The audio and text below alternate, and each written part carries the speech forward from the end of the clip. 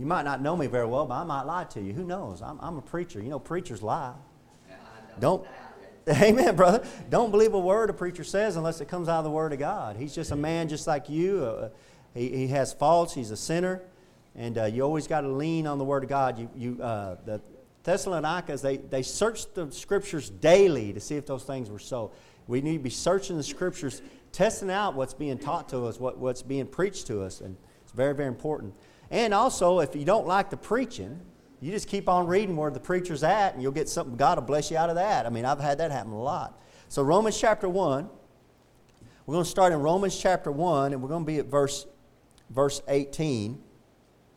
I want to start there at verse 18. Romans chapter 1, verse 18. For the wrath of God is revealed from heaven against all ungodliness and unrighteousness of men, who hold the truth in unrighteousness, because that which may be known of God is manifest in them, for God hath showed it unto them. For the invisible things of Him from the creation of the world are clearly seen, being understood by the things that are made, even His eternal power and Godhead, so that they are without excuse.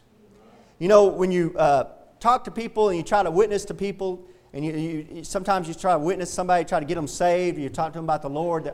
It seems like every single time it does, without fail, somebody says, well, what about the Africans over in Africa? What about those people way over in Africa? And the first thing you say to them is you say, well, let me ask you a question. If the doctor called you in the office and the doctor said, I need to tell you some really, really bad news. You've got stage 4 cancer. You've only got months to live. You would be shocked. And if the doctor said, but look, I've got this new medicine that's come out. It's a pill, and all you got to do is just take this pill, and I promise you take this pill, and it'll heal you up, and you don't have to ever worry about it. The first words out of your mouth is not going to be, well, what about all those people in Africa that has stage 4 cancer? The first words out of your mouth is going to be, please give it to me. So stop worrying about them, and you need to worry about your own soul first. And secondly, what the Bible tells us here, and it's because we don't believe it, but the Bible tells us is that they don't have an excuse. They know. And I think some of the problem is that we're raised in this generation, my generation especially, we're raised in this Darwinian evolutionary thinking that men were raised from apes and evolved from apes and from different life forms below us, and that we're just simply an animal that's more evolved than another animal. And with this Darwinian thinking, we tend to think that they're over in Africa and they're stupid. They're not as smart as us. They're not as smart as us Americans. The Mexicans down in Mexico, they're not as smart as us Americans. And we're fools that way. We got this, and that comes from a Darwinian thinking. A lot of people don't realize this, but Darwin was a great racist. They support him up and lift him up and talk so much about Darwin. He was a big racist. The title of his book was The Origin of Species, but it had a subtitle, and the subtitle was The Preservation of Favored Races. The Preservation of Favored Races and the Struggle of Life. Favored races. This is where Hitler got a lot of his ideas about the Jew. Hitler had the black man being at a certain level, and then he had the Jew being even lower evolved, and his race, the Aryan race, was the most evolved of all of them. That's not what God tells us. God tells us that we're all part of we're all been created by God. We're all God's creatures. And then He tells us that He's given us all that conscience, given us all that spirit of life that comes into us. That comes from God. And when we don't acknowledge God, we're without excuse because God's given that to us. And the nature tells us this. Nature screams out to you that there is a God. Before I was saved, way before I was saved, I first came to God. Not saved, but came to knowing God, sitting out at night and looking at all the stars.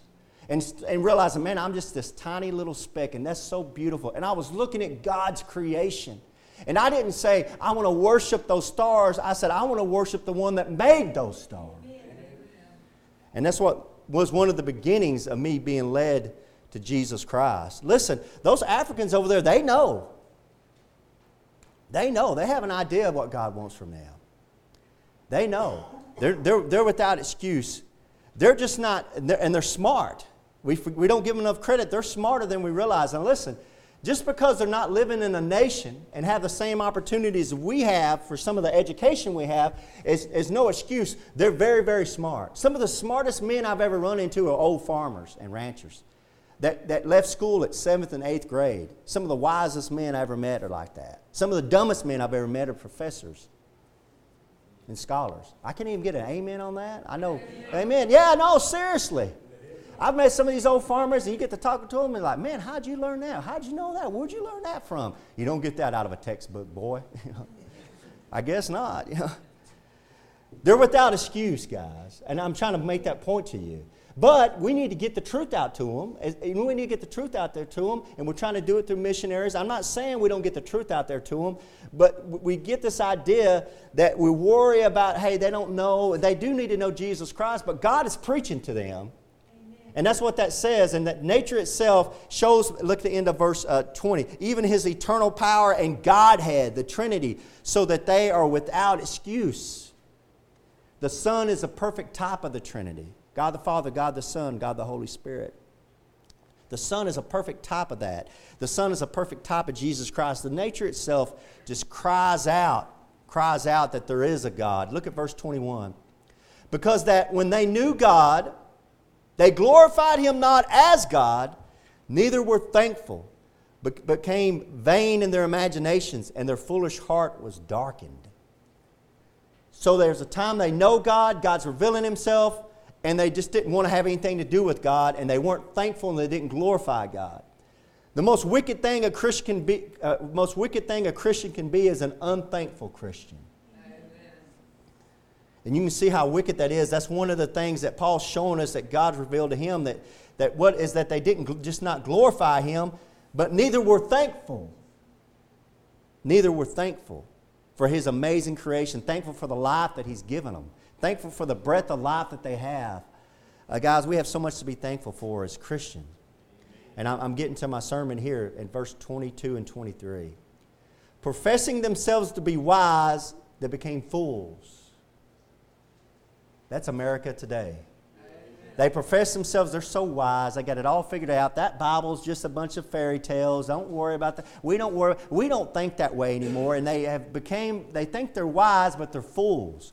And the more you hear them talk, the more foolish they sound to somebody who knows the Word of God and has been around, has got some common sense. They start talking crazy. See, when that man, he puts on clothes, he's a woman now. No. That's a man. That's a man with clothes on. That's what that is. That's not a woman. That's a man with clothes. And you will refer to her as a her. No, that's a him with clothes on. They make themselves like they're wise. They look stupid. They're fools. Amen. Now look at verse 23. And changed the glory of the uncorruptible God into an image made like corruptible man, and to birds and four-footed beasts and creeping things. Wherefore God also gave them up to uncleanness through the lust of their own hearts, to dishonor their own bodies between themselves. Now, starting at verse 23, I want to start preaching this morning about changing God. When you change God, you're shortchanging yourself. And my whole theme of this sermon is that when you're changing God, you're going to be shortchanging yourself. And I'm going to show you that out of Scriptures. That when you change God, you're shortchanging yourself. Amen. So let's read back through 23 again. And change the glory of the uncorruptible God into an image made like to corruptible man. They change God simply because they don't like God. What it boils down to is they change God because they simply just don't like God. They don't like God how He thinks. They don't like God how He acts. And He doesn't live up to our God, our Jehovah God, the God we know, the one that's the Savior of the universe through Jesus Christ. He doesn't think like they think. He doesn't have the same worldview that they have. He doesn't go through with all the social justice that nonsense they come up with. They come up with all these ideas and they create almost like a straw man God, and they want God to be like that. So they've changed God into something that they like. They changed God into a God that thinks like they think, that talks like they talk, that acts like they act. But let me tell you something, friends. That God is not the God of Jehovah. That's not the God that we know. That's not the true God. That's an imaginary God. They've changed God from being God, and they've changed God into being simply a man and thinks like a man. Our God don't think like us. Our God doesn't think anything like us. Isaiah 55:8, God says, "For my thoughts are not your thoughts, neither are your ways my ways, saith the Lord." Why is that, Lord? He says in the next verse, "For as the heavens are higher than the earth, so are my ways higher than your ways, and my thoughts than your thoughts." Amen. You can't think like God. You don't think like God. You're never going to think like God. You don't act like God. You're never going to act like God. So stop trying to make God you. Amen. You're trying to change God to be more like you. A despicable, sorry, no good individual. That's what you make God. And you don't like that God condemns homosexuality, or God condemns adultery, or that God condemns fornication, or stealing, or lying, or thieving. You don't like the way God does that, so you simply just change Him in your mind. But you're not changing God. Amen. Our God doesn't change. But you want Him to change. You want Him to make Him like that. And that's what this says. "And change the glory of the uncorruptible God into an image made like unto a corruptible man." You want God to walk around like you and think like you and talk like you. And if He don't talk like you and act like you and think like you, well, then He's not a God that I want. Amen. And I've had somebody tell me that. Well, I don't want a God that acts that way. Do you understand what just came out of your mouth? When you say God, what you're saying is the one that created you, that holds the very power of your life in His hands, the one that has the very power to snuff you out and throw you into hell. You just said you don't want Him because of the way He acts. What you need to be saying is, I want to change the way I act, because I don't want Him to do what He can do to me. I have to show Him all the honor and glory and say, listen, He's God. He can do what He wants to do. He's God. He's a creator. And you can't change Him. You cannot change Him. Look at verse 25. "Who changed the truth of God into a lie, and worshiped and served the creature more than the Creator, who is blessed forever. Amen." And you see this going on. It's this humanistic view. It's we don't need God. We can fix ourselves. You don't need religion. You don't need God. And I'm here to tell you, I'll be the first to tell you don't need religion. You need Jesus Christ. But they say you don't need to go to church. You don't need to be around God. That's all fairy tales, all fable. But with philosophy, we'll figure you out. We'll get you straightened out with this humanistic view of you turn in on yourself and you start thinking, I can do it, I can do it. Yes, I can. Yes, I can. Yes, I can. And God through the Bible says, no, you can't. No, you can't. No, you can't. But they don't want to hear the Bible. They close the Bible up. They say, we don't want to have no part of the Bible. We don't want to hear that.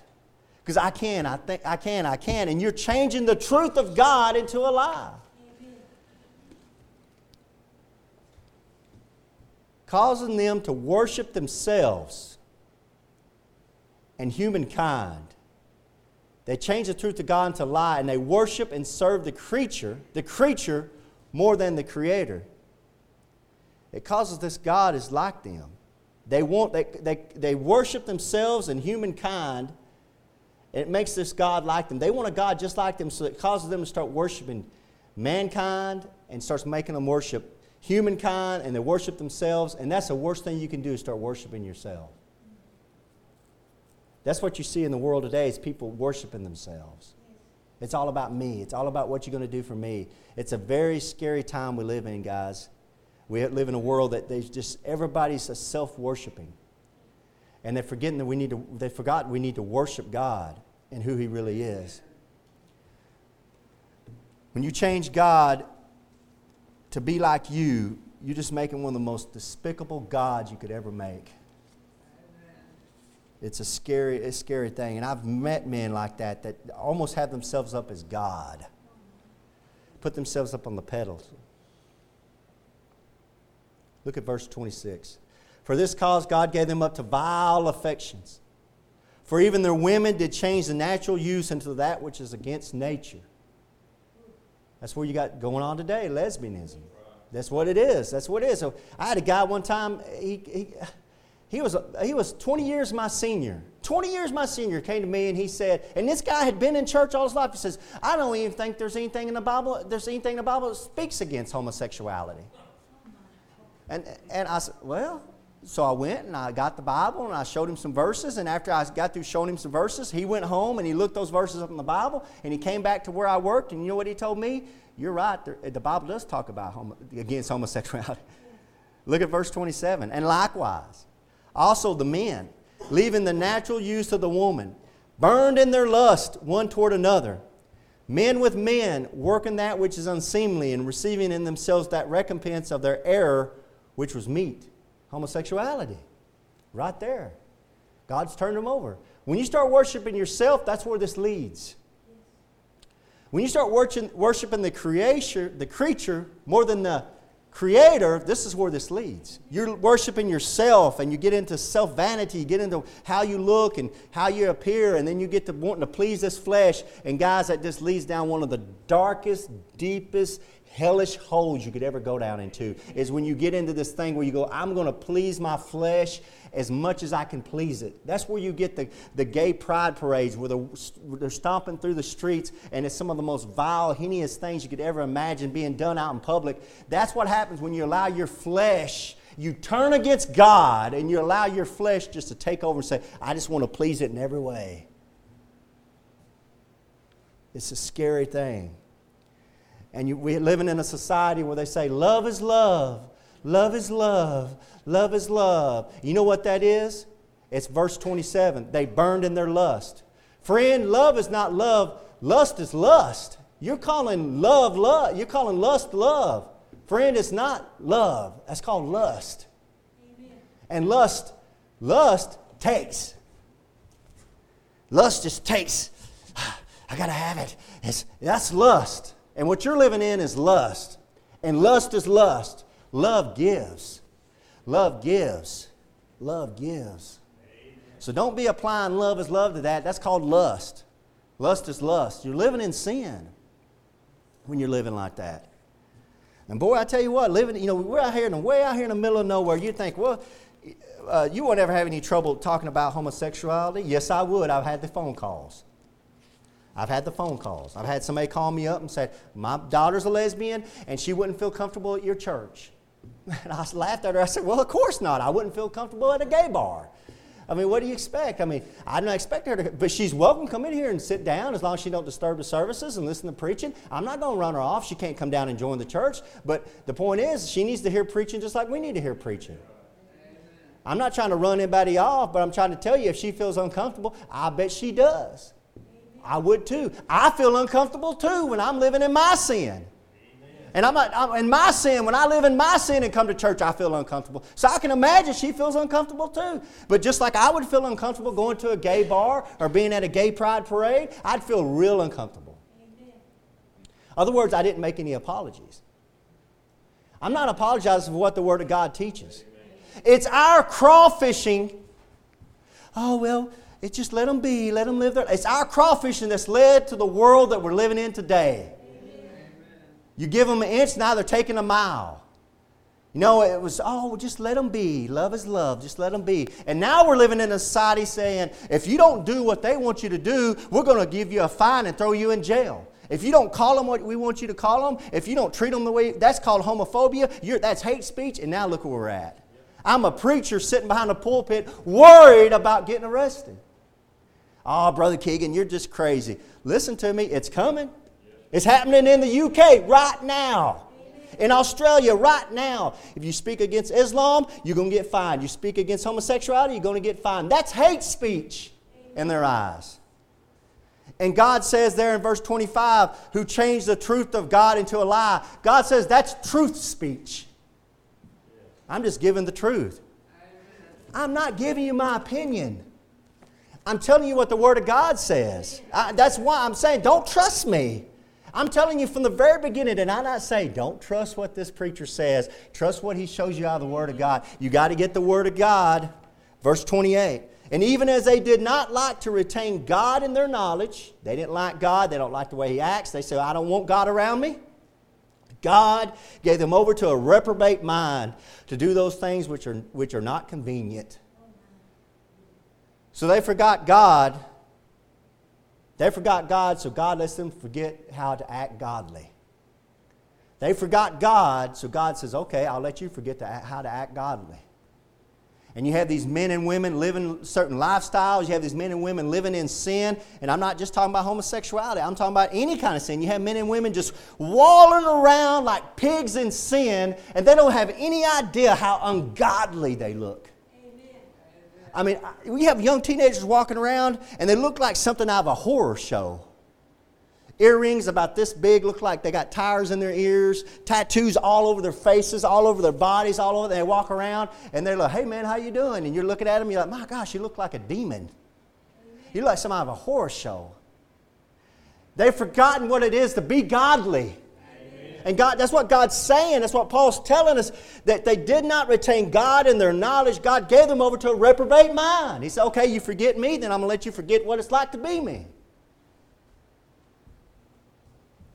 Being filled with all unrighteousness. This is going to be a list of what you see around you every day. Unrighteousness, fornication, wickedness, covetousness, maliciousness, full of envy, murder, debate, deceit, malignity, whisperers, backbiters, haters of God, despiteful, proud, gay pride parade, boasters, inventors of evil things, disobedient to parents. Wow. You can go through the doors of Walmart and see every bit of that before you can get out the other side. Every bit of that, man. You see it. I seen somebody this other day. I'm driving in my work truck going down the road. This is not funny, but it's funny. Guys, this car's parked at the light, and there's another car behind him, and this lady's getting out of her car. And I see that lady getting out of her car, and I said, well, that lady's having car trouble. No, she wasn't having car trouble. She was having husband trouble. Because her husband was in the back of the other car behind her. And she come over there, and I could see it. I could almost read her lips. She just started chewing on him. And that guy's just sitting there going, just looking at her like, okay, honey, okay, whatever. She says, ooh. Ooh. Say, how do you know that that was husband and wife? I've been married. Amen. Amen, brother. And the reason why I'm so 100% sure is because I know that couple. You know, Brownwood seems like a big town until you live there all your life. And then everything starts shrinking down. It's like, oh, I know her. Oh, I know him. Ooh, she's getting on to him. All that, see that verses we just read? It's all that right there. You see all this. It's out in public, man. Nobody's ashamed of it. I asked my wife, please, if you're going to chew on me, you're going to eat on me, or you're going to beat me with a baseball bat, at least let us get behind closed doors so you won't embarrass me in front of my friends, you know, in front of my family. Some of y'all can't even imagine my wife carrying a big old stick, but she does. I'm just lying. I'm getting quiet in here. Verse 31, without understanding, covenant breakers, without natural affection, implacable, unmerciful. Man, that's an ungodly society. That's the one we're living in right there. It's a scary thought. Who knowing the judgment of God that they which commit such things are worthy of death, look, not only do the same, but have pleasure in them that do them. We're living in a society that people are acting so wicked, and people are not only not ashamed of it, but they're glorifying it. They try to change God, so God changes them. I see this with God. I don't want you. I don't want you in my life, God. Get out of my life, God. And God says, okay, let's see how that goes. And He does exactly what they want. And before long, it isn't a generation later that you have a generation of people saying, how did we get like this? Just like Israel in Egypt, crying out to God, oh, get us out of bondage. Oh, we're miserable. But we got a merciful God that comes in and saves us, no matter what condition you're in. When you change God from being your creator to a creature like yourself, friend, you're just shortchanging yourself.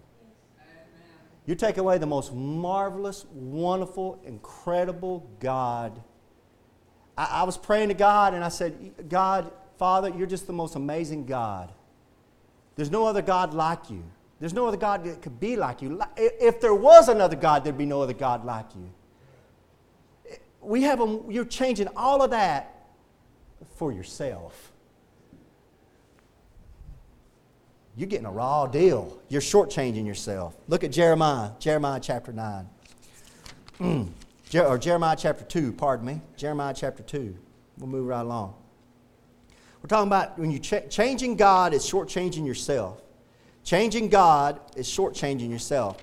And I've seen this in society. They keep changing God. They want God to change. They really believe that God thinks like they think. They believe God acts like they act, and He doesn't. And He never has, and He's never going to. And they want to change God. You can't change God. The same God that was given the Ten Commandments is the same God that's around today. Amen.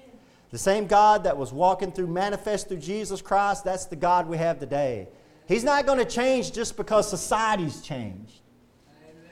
Our God's not going to start thinking like we think just because we think it's a better way to think. Just because some stupid professor told you need to be socially correct, you need to be politically correct, you need to start thinking a certain way, God laughs at that and God says, I'm not thinking that way. Because I don't think like you. And they're trying to pigeonhole God into being like that, make a straw man God, make an imaginary God. That's not God.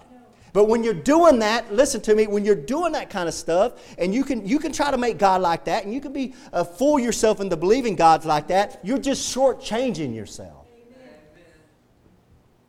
Verse 9, chapter 2, Jeremiah chapter 2, verse 9, the Lord says here, wherefore, the Lord says here to Jeremiah, wherefore I will yet plead with you, saith the Lord, and with your children's children will I plead. You know what the Lord's saying there? He said, I'm pleading with you. And I'm going to keep pleading with you until you come to your senses. Amen. See, that's why we have such an amazing, wonderful God. Because He's not a God that says, okay, I'm done with you, you're dead, boom, bye, you get out of here. I'm killing all of them. He says, you know what? You don't understand, let me talk to you. And then you run off, and He says, for a generation or two, for your children's children, I'm going to keep pleading with you. Come to your senses. Hey, wake up. Verse 10, for pass over the isles of Chittim and see, and send unto Kedar and consider diligently and see if there be such a thing. He's saying, look far and wide. What God's saying there in verse 10, He says, I want you to look far and wide, see if you've ever seen this happen before. What is that? Look at verse 11. Here's what He says. I want you to look far and wide and see if you've ever seen what happens in verse 11. Hath the nation changed their gods, which are yet no gods? What God's saying there is, He says, have you ever seen a nation that's serving a false god, serving Dagon or Ashtoreth or Baal, or serving a false god, and then change their gods to another false god? And it's amazing when you think about it, because I meditated on that, and you're going to be really hard-pressed to find a nation, an ungodly nation that changed their gods. The Buddhists, once the Buddhists became Buddhists, they've been Buddhists. Once Muslim came in, Islam came in, Muhammad came in, they've been Muslims. They've stuck with Islam. It's Christians and Jehovah, the Jews, that we try to get rid of our God. We're crazy. It makes no sense. He says, hath the nation changed their gods, which are yet no gods, but my people have changed their glory for that which doth not profit. Amen. Amen, amen. A nation, look, but my people have changed their glory for that which doth not profit. A nation with God is a glorious nation. Amen. When a nation has God as their God, it's a glorious nation. Amen. Look at the beginning you look at all of America, that's a glorious nation. Look at the nation of Israel, that's a glorious nation. They have God as their God. That's a glorious nation. But He goes on to say, for that which doth not profit. You never profit when you exchange God for something else. Amen. You're never going to profit. I never have profited in my short life. I've never profited when I exchanged God, my Lord and Savior, for something else. You're never going to profit when you exchange going to church to going to a bar. Amen. There's no profit in that. You're never going to, when you exchange Bible reading and studying for watching TV, there's no profit in that. When you stop reading your Bible, stop studying your Bible, and say, I'm going to just go ahead and just watch TV instead, you're never getting a profit out of that. Amen. You will not profit when you exchange prayer for surfing on the internet or playing on your phone, whatever other thing you're doing with some kind of electronic device. When you should be praying and you say, I'm not going to pray, I'm just going to go over here and surf on the internet, get on my phone, go on Facebook or whatever, get on a video game, you never profit from that. But we tend to exchange things for God. We tend to take our God and we tend to take God and try to exchange it for something else. And there's no profit in that. And there's never going to be a profit in that. Look at the very next verse. It should scare you. Verse 12. Be astonished, O you heavens, at this, and be horribly afraid. Be ye very desolate, saith the Lord. God has something to say to them people. Anybody who's trying to change God for something else, that's trying to give an exchange, He said, you should be astonished and horribly afraid. It should be astonishing to you how America has exchanged God for humanism. It should be astonishing. It should be astonishing to you that a country that was created on God, through God, in God we trust, a nation that was God-fearing, Christ preaching, a nation that loved the Lord Jesus Christ, that exchanged all that love and joy for Jesus Christ and exchanged it for humanism. I want to hear what a professor has to tell me other than what God's Word has to tell me. I want to hear what science has to tell me other than what God's Word has to tell me. I want to hear what some wicked, sinful preacher or pastor or somebody else has to say other than what God's Word has to say. See how we just exchange what God has for us for something else, and it's always wicked. And it's astonishing that we so quickly have done that. We've exchanged what God has given us for humanism. Humanism is a belief that man can fix himself without God. When I say humanism, that's what the definition of that is. It's a belief that man can fix himself without any help from God. That'll send you straight to hell. It should make you horribly afraid. Look, He says at this, and be horribly afraid. God says, be horribly afraid.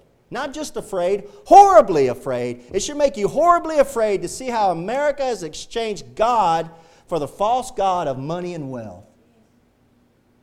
It scares me that people have an idea of do whatever it takes to whomever it is to make more money.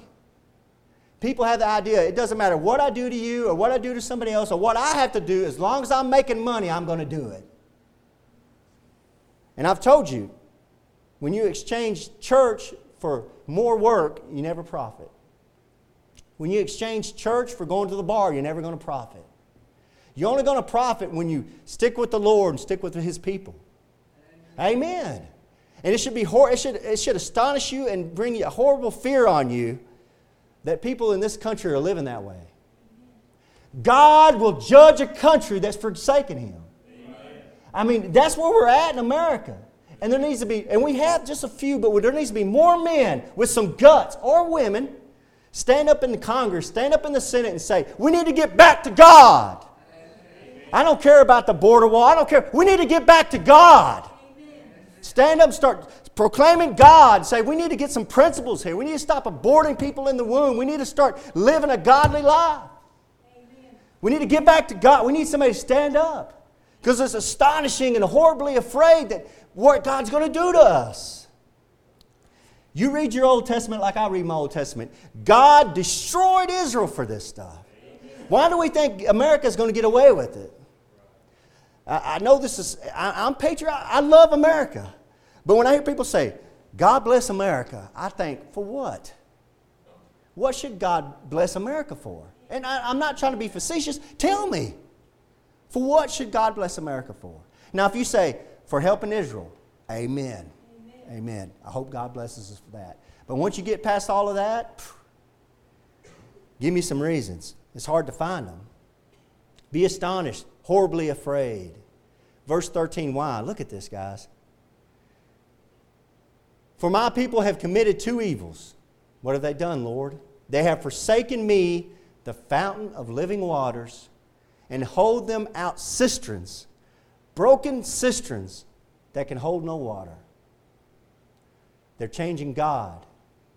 They want to change the living waters, a fountain of living waters. They want to change that for some old broken down cistern. God says that's two evils. Men like Ponce de Leon. Ponce de Leon, y'all remember studying about him when you were in school? Men like Ponce de Leon, he searched and dreamed of the fountain of life. The fountain of youth. Oh, if he could have found the fountain of youth. Oh, maybe it's in Florida. Oh, if I could just find the fountain of youth. I can get in that water and I can live forever and I can live young and I can be young again. And the whole time men like Ponce de Leon were searching for the fountain of youth, it was right under their noses the whole time. It was just a prayer away to our Lord and Savior Jesus Christ. Eternal life, those living waters. People say to me, I don't know if Jesus was God. Well, what's that right there? God says, look, God says there, forsake me. This is the Lord speaking, the fountain of living waters.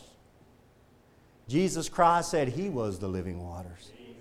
He'll give you living water to eternal life. Amen. That's God manifesting out right there, brothers and sisters. Woo! It was all right there. That fountain of youth was right there, just a prayer away to our Lord and Savior Jesus Christ. But let me tell you something, Ponce de Leon. I just like saying that word, Ponce de Leon. Let me tell you something, Ponce de Leon. If you were to found the fountain of youth, it can compare to nothing. It can compare to nothing like what I have in the living waters. Let me tell you why. Because you can get in that fountain of youth and you can come out of that water and you can say, look, I'm young. And you're going to step out of that water, you're going to look, I'm going to live forever. And then you're going to look and go, oh, look who my president is again. I got to pay taxes. Oh, look, there's my loved ones. All of them are dying and I'm still alive. What have I got to live for? This world ain't worth living for. It's not. It's not, Ponce de Leon. It's not. But see, the living waters, why they're so much better and far better, 100 times better than you could ever dream of in the fountain of life is, not only am I getting eternal life, I'm getting it in a far better place. Amen. Named heaven. Amen. With all my loved ones that have gone on before me in the Lord, they have eternal life. And while you might want to live in this world forever, I don't want to live in this world. I'm just a sojourner. I'm just passing through. This is all the devil's. You can have it, keep it. I'm going on. I'm heading for a city that's not made by man. I'm heading for a city made by God called heaven. And Jesus Christ promised me in John 14, He said, I've gone to prepare a place for you. In my Father's house are many mansions. If it were not so, I would have told you, I go to prepare a place for you. Thank you, Lord. Amen. I can't wait to get up there. Because you are the fountain of living waters. And they're trying to change the fountain of living waters for look. And they hew them out cisterns, broken cisterns. They're creating their own God. They said, I don't want the living waters. I'm going to create a cistern, my cistern. I'm going to create it, and it's going to catch this water. And we see, God creates the water. God creates the rain. They got to rely on God. They're so stupid because they became wise. They're fools. They're like, well, they're catching something that God's created. And it's all broken down. I'm here to tell you, they're trying to change the living waters for a septic tank. They're trying to go from the living waters, and they want to pick a septic tank.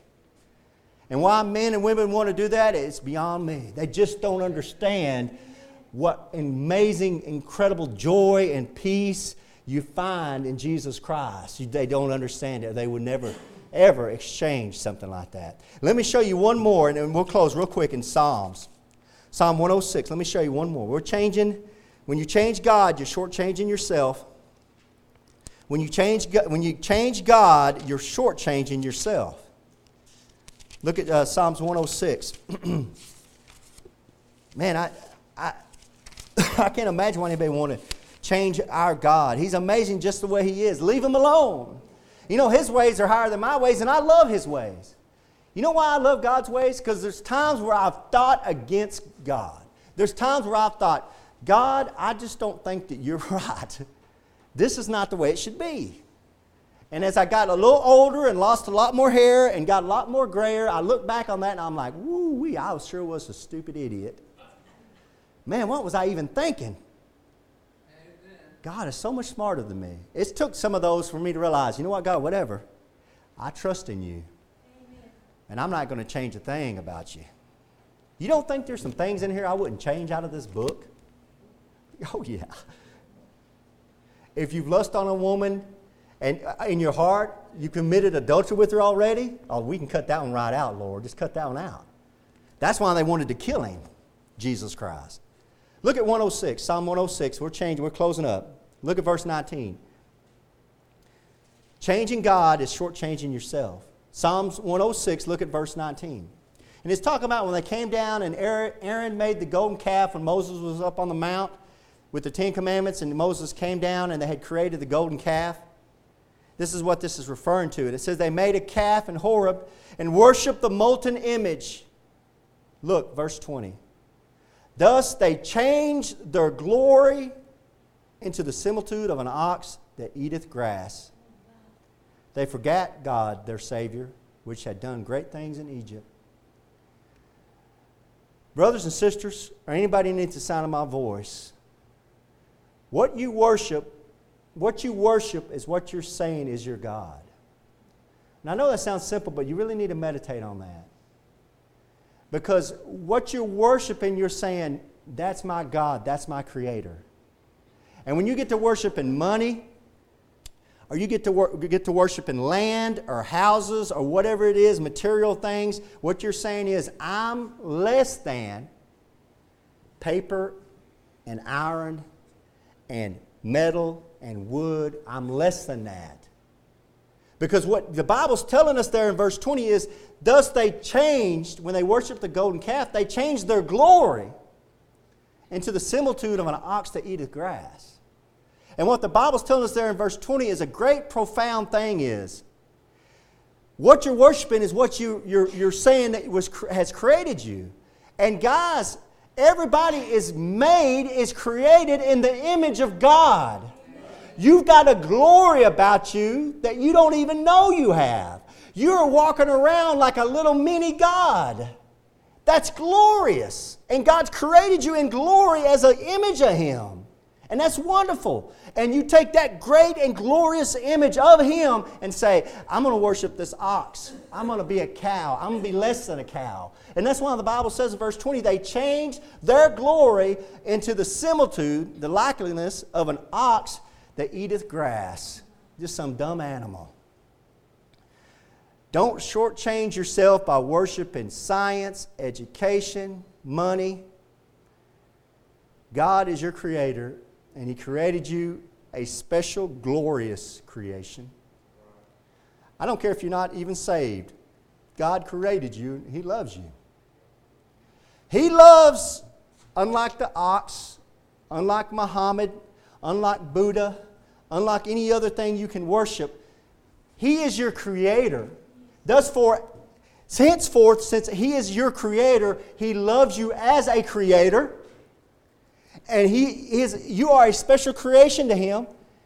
And He will now come and die for His creation. And say, I love them enough. They're so special to me that I'm willing to put my life through Jesus Christ on the cross so they can spend their life with me and have eternal life. You're such a favored and glorious creation that He was willing to come down as a man and die on the cross to save His glorious creation. He didn't come down to die for dogs. I know everybody loves their dogs. He didn't come down dying for cats. He didn't come down dying for a car, or for a house, or for lions, or for sheep. He came down to die for man. Amen. You're special. And when science tells you, oh, you're not special, you just evolved with all the monkeys and the apes. And as you came up, God says He made all of them. And then He looked and He says, I want to make man in my image. And you say, well, look how the apes, they look like man. What you're seeing there, you're not seeing us evolving. You're seeing a common denominator in a designer. You had the same designer. You had the same creator. You had the same man putting his hands on both those. You're seeing the same fingerprints on the ape and on the monkey and on the man. That doesn't tell you that they evolved. That tells you that there's a creator. He's glorious. and you're denying Him. And now you want to change Him into being dumb like your professor who's trying to teach you evolution. If you're not saved, you're just that special to God the Father and to Jesus Christ. You're just that special to die for and to shed His blood. And it's very, very humbling to think that God loves us enough as a Creator who created me to say, I know you're wicked, I know you're sorry, I know you're not living right, but I'm going to come down, I'm going to die for you because you got my glory on you and you look like me. What a mind-boggling thing. You're always shortchanging yourself when you change God. When you change God, you're just shortchanging yourself from being a glorious image of God creation to just some dumb ox that eateth grass. Father, Lord, as I come to you humbly, Father, in prayer, Father, I just pray, Lord God, that your Holy Spirit will move. And Father, I just pray that as we give this invitation, Lord God, that if there's somebody underneath the sound of my voice, Lord God, if they need to get saved, Lord, if they don't know for sure if they're going to heaven or hell, Lord God, I just pray as we give the invitation that they'll come on down the aisle, Lord God, and get saved. Maybe there's somebody, Lord God, that just wants to come down the prayer altar, Lord God, and pray. I don't know what might be on people's hearts, Father God, but you know. And Father, we're just going to open up this invitation, Father God, with a song, Lord, and we're just praying your Holy Spirit will move and bless everybody underneath the sound of my voice, Father God. And Father, I just pray that you be with them, bless them, Lord God, go with them through the rest of this week, Lord God. But Father, help us to live that life to show you in us. And I'm praying all this in the name of Jesus Christ. Amen. Hello, friends. This is Pastor Keegan Hall of Indian Gap Baptist Church of Indian Gap, Texas. If you'd like to contact us, you can do it at IndianGapBaptist.com. On the internet, it's IndianGapBaptist.com. But I have a question for you. If you died tonight, do you know if you would go to heaven? You know, if you're not sure, let me show you a few verses out of the Bible so you can know if you have eternal life. The Bible says in 1 John chapter 5, verse 13, "These things have I written unto you that believe on the name of the Son of God, that you may know that you have eternal life, and that you may believe on the name of the Son of God." So that verse tells us there that you can know you have eternal life. And I want to show you how you can know that. Jesus Christ talked in John chapter 3, verse 16, and most people have heard this verse. "For God so loved the world that he gave his only begotten Son, that whosoever believeth in him should not perish, but have everlasting life." That's an amazing verse, of course, talking about how God gave Jesus Christ as a gift to the world. But verse 17 and 18, he went on to say something interesting. "For God sent not his Son into the world to condemn the world, but that the world through him might be saved." So the whole reason Jesus Christ came into this world was to save you, and to save me and you. But in verse 18, he says something that's amazing. He says that he that believeth on him is not condemned. He's stressing a faith. It's putting your faith into Jesus Christ. But he says there in verse 18, "But he that believeth not is condemned already, because he hath not believed in the name of the only begotten Son of God." So he says you're condemned already if you haven't believed in Jesus Christ. It's not like you're going to go to heaven and you're going to stand before God and you're going to have God put your good deeds on the scale and your bad deeds on the other side of the scale, and he's going to weigh it, and if you've been a good enough person down on this earth that he'll let you into heaven. It doesn't work that way. Jesus Christ is real explicit here to say that you're condemned already.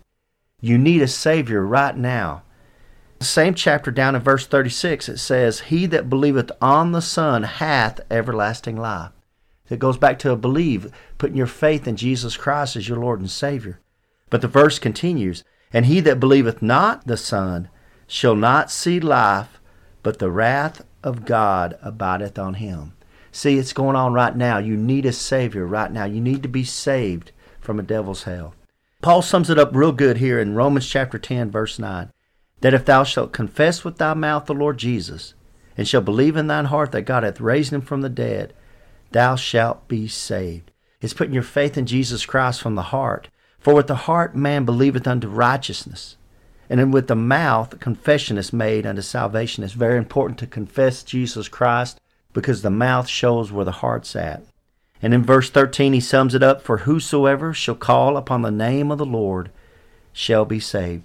So friends, as simple as just bowing your head and saying a prayer, something like this: "Lord, I know I'm a sinner.